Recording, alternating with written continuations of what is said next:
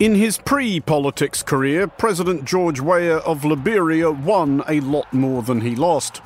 He was a footballer for Monaco, Paris Saint-Germain, AC Milan, Chelsea, Manchester City and Marseille, among others. He represented his country 75 times.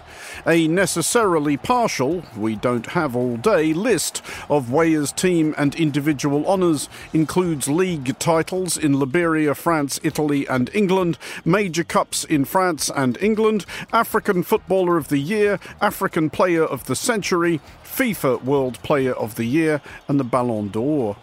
Seriously, if you never saw George Weah play, you should fix that today. Start with his ludicrous box-to-box solo goal for Milan against Verona in 1996.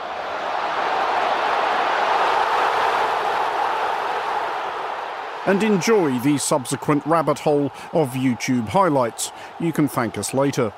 George Weah said, power to the people. Yes, we must. In the most recent thing Weah contested, however, Liberia's presidential election, he lost. However, the manner in which he has chosen to lose, and this is probably where we should remember that his overstuffed trophy cabinet also includes the 1996 FIFA Fair Play Award, is arguably one of his greatest triumphs. Boxes filled with ballot papers being carried into Liberia's National Elections Commission. The election is the first to be held since the United Nations ended its peacekeeping mission in Liberia in 2018. The first round of Liberia's presidential election was held on October 10th. Weah finished very narrowly top of the poll, but without an outright majority, which prompted a second round of voting on November 14th. Voters were asked to stick with President Weah or take their chances with his opponent, former Vice President Joseph Boakai, who Weah had handily defeated back in 2017 to become president in the first place. I call Ambassador George Manneh Weah to congratulate him as an emerging as the winner in the presidential contest. In the days after November 14th, the votes were duly counted and Joseph Boakai had more of them. Boakai Joseph N. UP.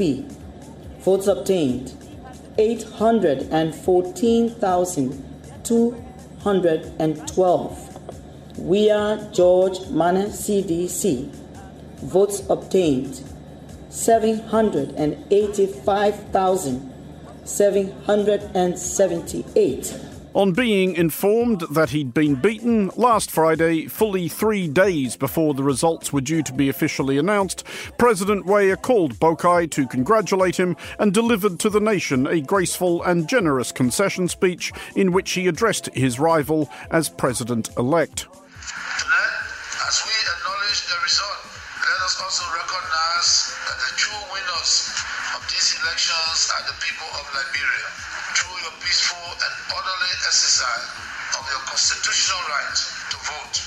The passing listener may at this point be thinking, even exclaiming, well, big deal, that's how this stuff is supposed to work.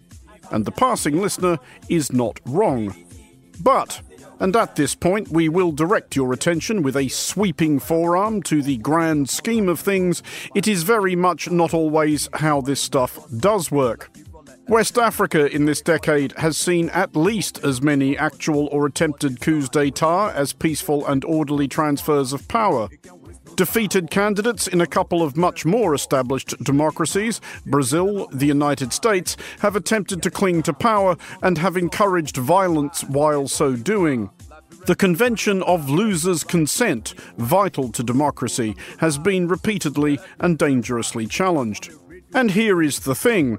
If Weah had wanted to push the presidential desk up against the office doors, incite his followers to riot, and issue foam-flecked tirades claiming a ghastly deep state conspiracy was thwarting the people's will, he kind of had the material. The runoff was desperately close. Boakai beat Weah by just 20,000-odd votes out of 1.6 million cast.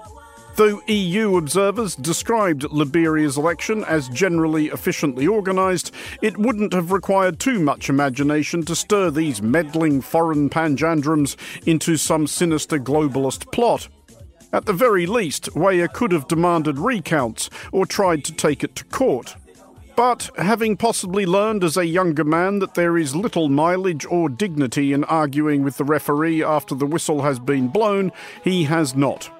Come January, Weah will turn up at the inauguration of his successor in Monrovia and offer a hearty handshake. I'm so happy that the president accepted his defeat. Because if we don't accept it, we will go back to war. And we don't want to go back there. It says much about the presently rickety status of West African democracy that the gratitude and relief expressed elsewhere in the region has verged on the Baroque.